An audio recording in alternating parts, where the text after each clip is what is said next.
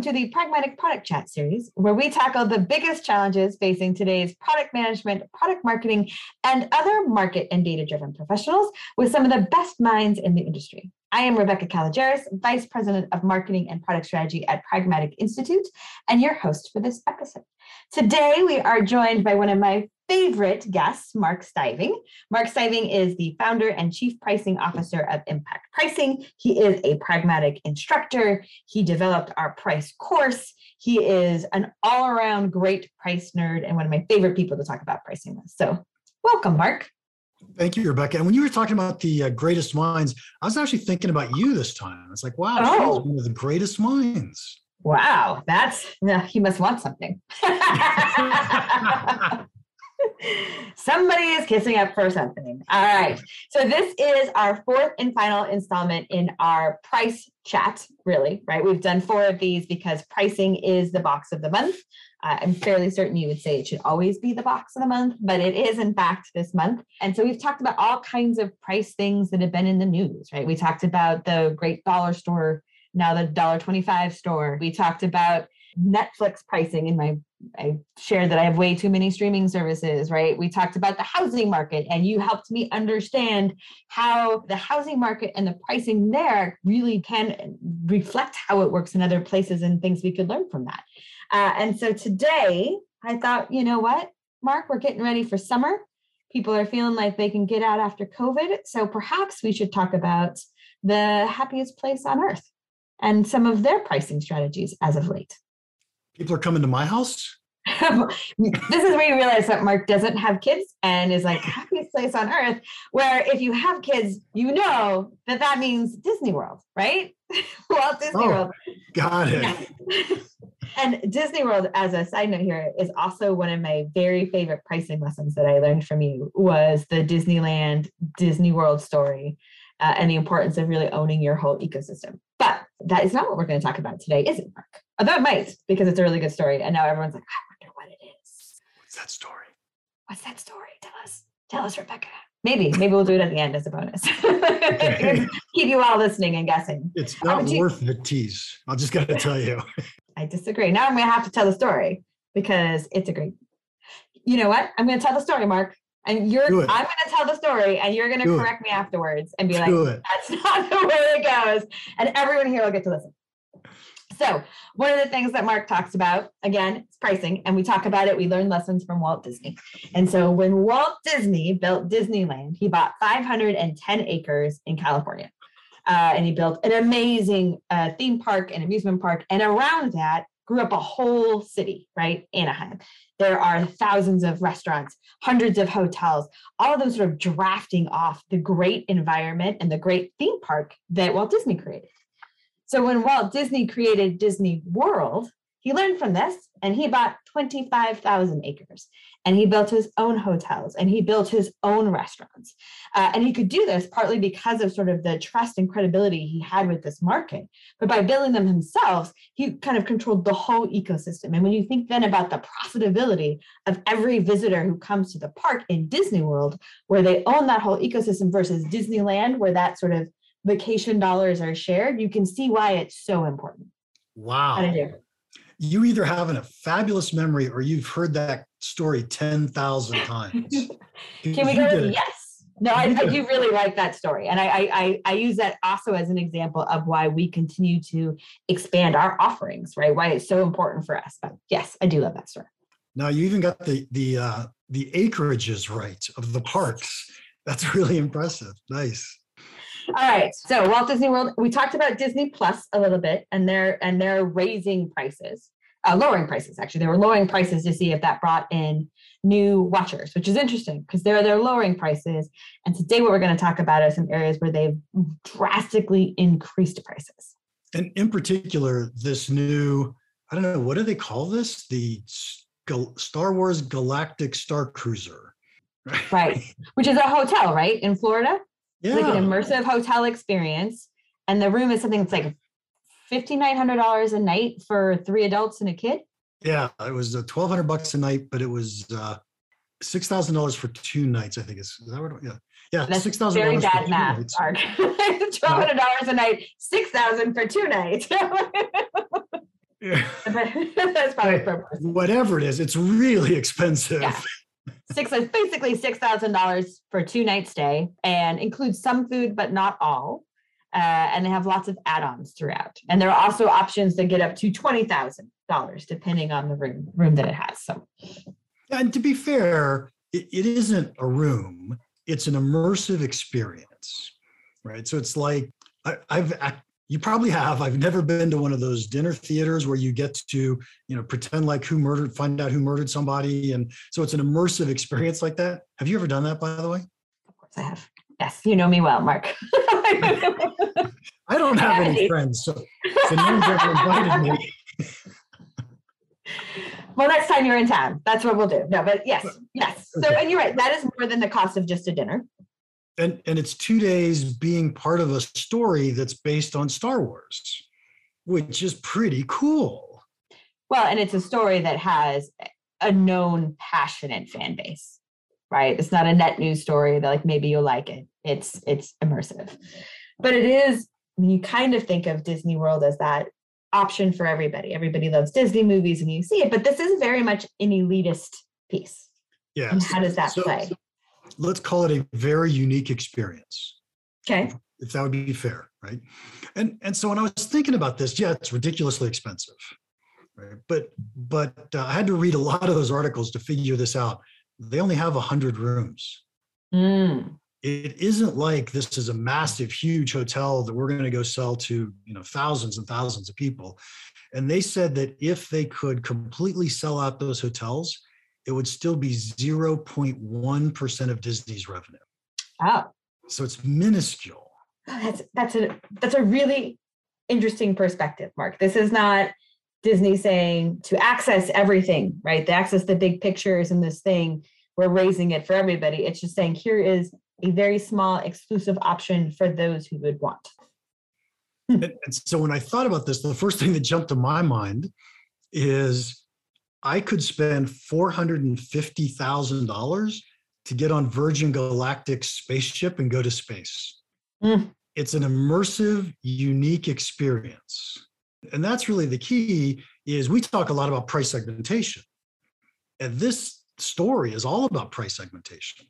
I don't need to sell this room to everybody who comes to Disney.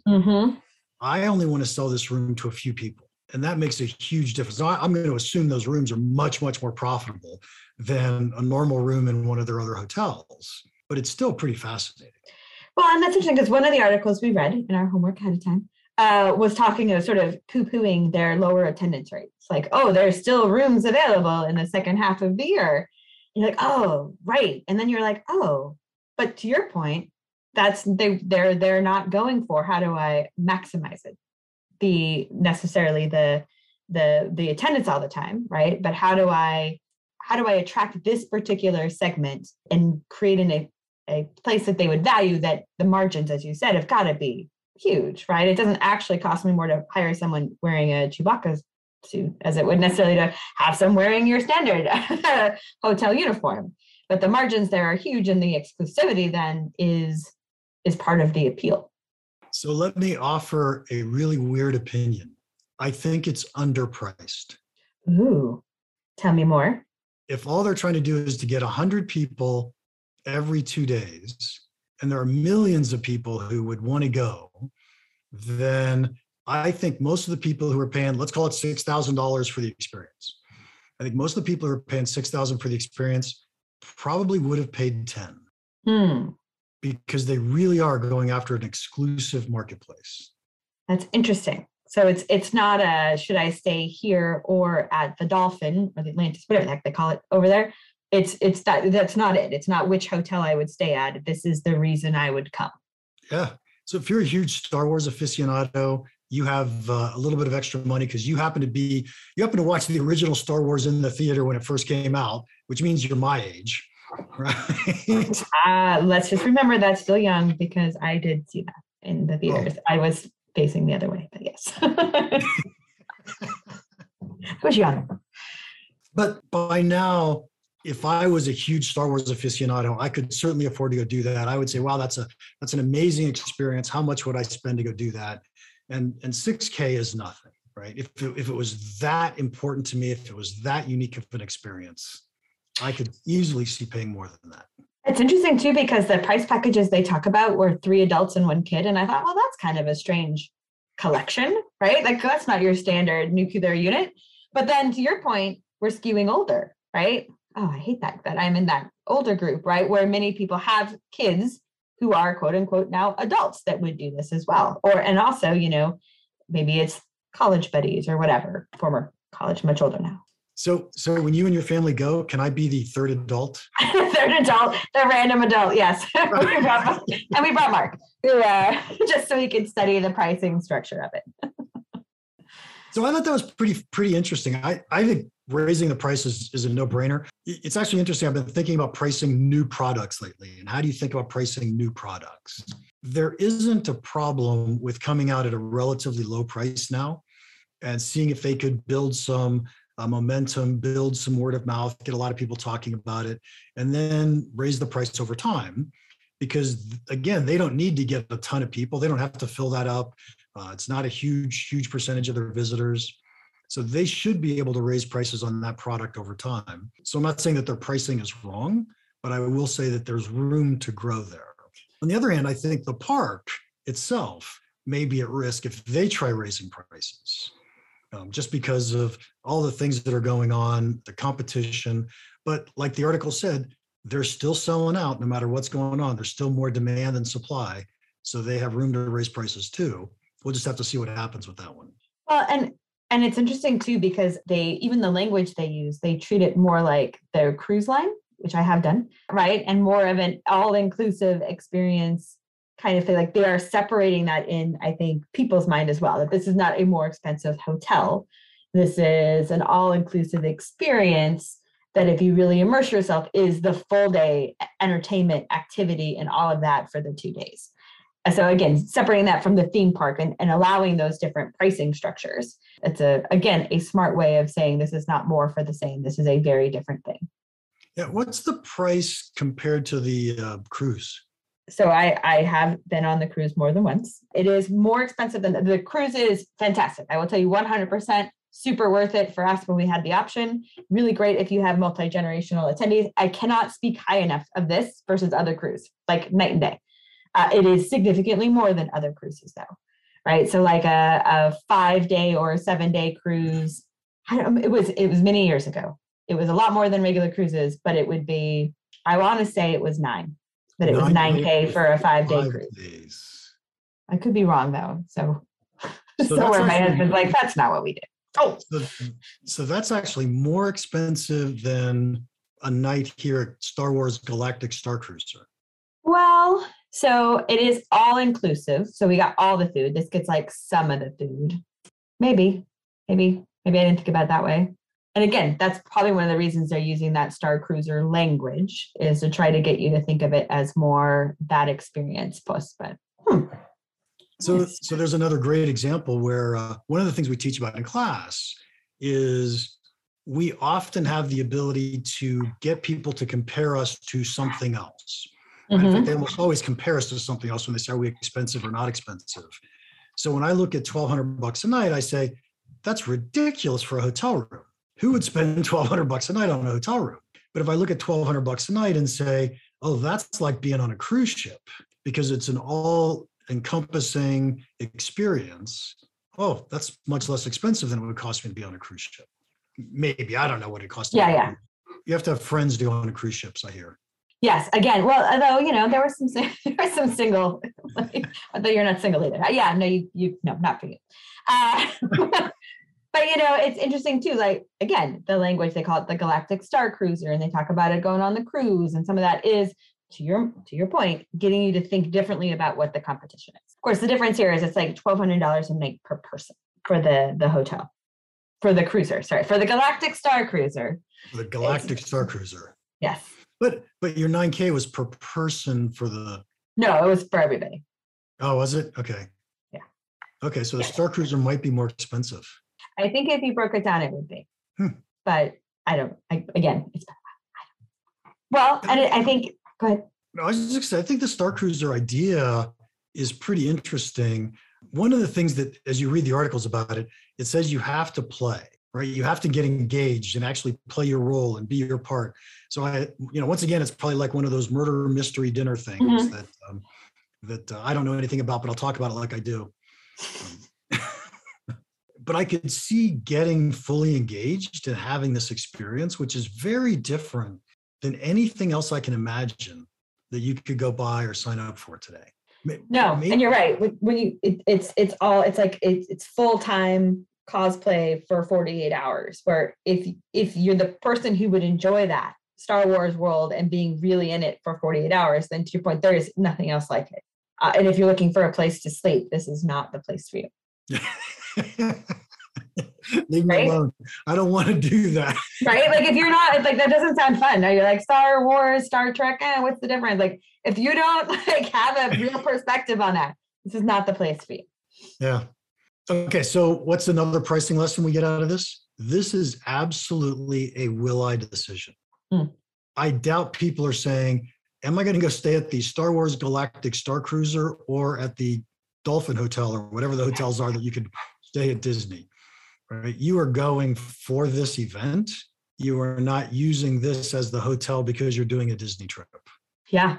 It's interesting because the price includes a day park pass, but not for Disney World, for their Hollywood Studios tour, right? Again, this is not, should I do Disney World or this? This is a different entirety experience. Yeah. And I wonder if you dress up in costume when you go to the park. Oh, I don't know. I've never been to Hollywood Studios Park, so I don't know anything about that. Very interesting. Okay, so we were prompted to talk about the fact that Disney is raising prices, and I'm not sure that they are on the theme park. They were talking about raising prices pretty dramatically on their Fast Pass. Mm-hmm. They said there were sometimes that 50% of people were using the Fast Pass. Is that what you read? I mean, it was.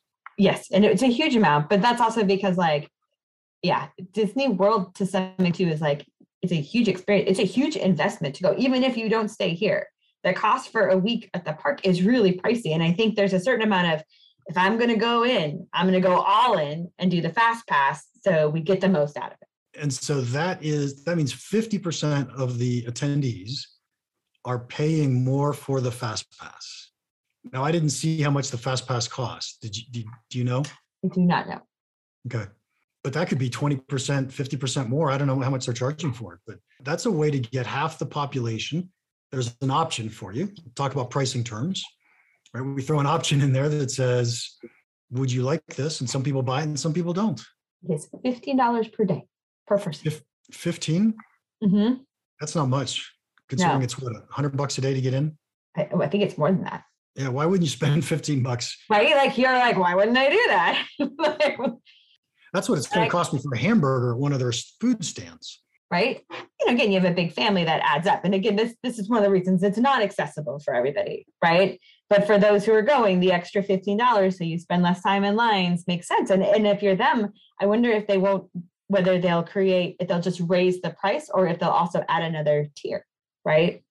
Yeah. So, there's 15 that gets you fast for this one and this that gives you that or something. Yeah. There's the super fast pass. Super faster, the fastest pass. Instead of good, better, best. It's fast, faster, fastest. Yes. Well, that's what they are. Fast, faster, and fastest. Nice. Mm-hmm. Nice. You named them. Done. You're welcome, Disney. Okay, so I wanted to bring Netflix back into the story today, if that's okay. Absolutely. Mostly because I rarely make predictions that come true. And this one came true, and I was like, oh, I'm bringing this in today. Like, ha, I shall prove I'm right. But I had said when Netflix did their price increase, it was very possible that they were going to lose business because of it. And the reason I said that was because, first off, there's now a lot of competition for Netflix, where there didn't used to be a lot of competition for Netflix. And every time a subscription company raises prices, they cause all their customers to rethink their decision. So if I raise my price on you for anything, I don't care what it is, and it's a subscription, you're going to take at least a few seconds and say, oh, am I still watching Netflix? Oh, am I still going to the gym? Oh, am I, or whatever it is, we take a few seconds to remake the decision. And I can picture the fact that Netflix just raised their prices again, is one of the main factors that drove the recent announcement that they lost 200,000 subscribers. Oh, wow. It's huge. And they expect to lose many more next quarter. So their stock price went down 25% or something like that. Absolutely huge. You could absolutely say that it's because COVID is relaxing and people are getting out of the house more, and so they don't want Netflix as much. But I would tend to believe it's more because of the price increase and the fact that there's so many competitive alternatives today. And so you make me rethink it. And it's like, okay, so some people rethought it and said, no, I don't watch Netflix as much as I watch Hulu or HBO Max or whatever the heck I'm watching. So I thought that was pretty fascinating. Now, go ahead. No, I was going to take us on a tangent and talk about, so we always talk about when you raise prices, how many people would you have to lower to actually make less money? Make less, right? So there's one part of the equation, and it tends to be like, you lose quite a bit. But your stock price comment made me think that, is that what matters most as your organization? Obviously stock, and the market wants high revenue, but for a lot of it, they also take valuation in the size of your membership. And so that pro and con can have other implications. So I was going to take that left turn right there. No, that's okay. Let's take the step. A lot of stock price is dependent upon projected growth of the company. And so Netflix has always been growing. The stock price prior to this announcement was Netflix is going to keep growing. Well, as soon as Netflix stops growing, if they went level, that would cost the stock price a lot. The fact that they lost subscribers, it hit them really hard. Yeah. Okay, so now I want to tie this back to Disney. Okay, yes. Not Disney Plus, but just Disney in particular. And that is, we often think, should Disney raise prices? Can Disney get away with raising prices? And everything that we read, all evidence is that, yeah, they can get away with it because there's still so much demand, right? There's so many people that are coming to the parks, and they're filling it up as much as they possibly want or can. And what I wonder, and I'm not making a prediction because it probably won't come true if I do, but what I wonder is if this new political problem they found themselves in, if that actually hurts demand and it makes it so they can't raise prices, or maybe they'll even come down and lower prices. So it'll be interesting just to watch this. It's just the circumstance. When you talk about the political problem, what are you referring to? Oh, I think the fact that the new Disney CEO has come out and said, we're against Florida's new parental rights for education bill, which is also known as the Don't Say Gay bill. And so they essentially, by the way, companies, stop doing this, would you? They essentially said, we want to serve half the country and not the other half of the country. So what happens when you tell half the country you don't like them anymore? Do they stop coming to your theme park? And so I just wonder if the shock to the environment that they find themselves in, we're going to be able to watch what happens to their pricing power. That's interesting. And that's super interesting. The other thing you wonder is if a company goes down certain political ways, are they trying to signal a different kind of company than a just profit-focused, optimized revenue? Of course, I raise prices. It's capitalism, right? Right. But you know what I mean? Like, can you play both of those roles and voices? Which is, I think, to your point, why you said don't play this game, because there are so many implications and there's so much that you get. But also, like, we've seen really successful companies that stand very firmly in front of one of those camps, right? And they always have. That's how they grew, right? I think the difficulty is when you haven't been that way and you try to step in, you just need to be very aware of all the different levers that may pull. Yeah, it's just, it's like anything. This is market segmentation. And if you're going to serve one market over another, you're going to win one market and lose another. So that's okay. It's a decision. But I don't know that people think through that very carefully. Yeah. One of my favorite comments, I think it's an actual quote, but Michael Jordan would say, Republicans buy tennis shoes too. Yeah. My link back to Disney isn't judging any of that, although I wish they wouldn't be into politics because it's going to hurt their business, I think.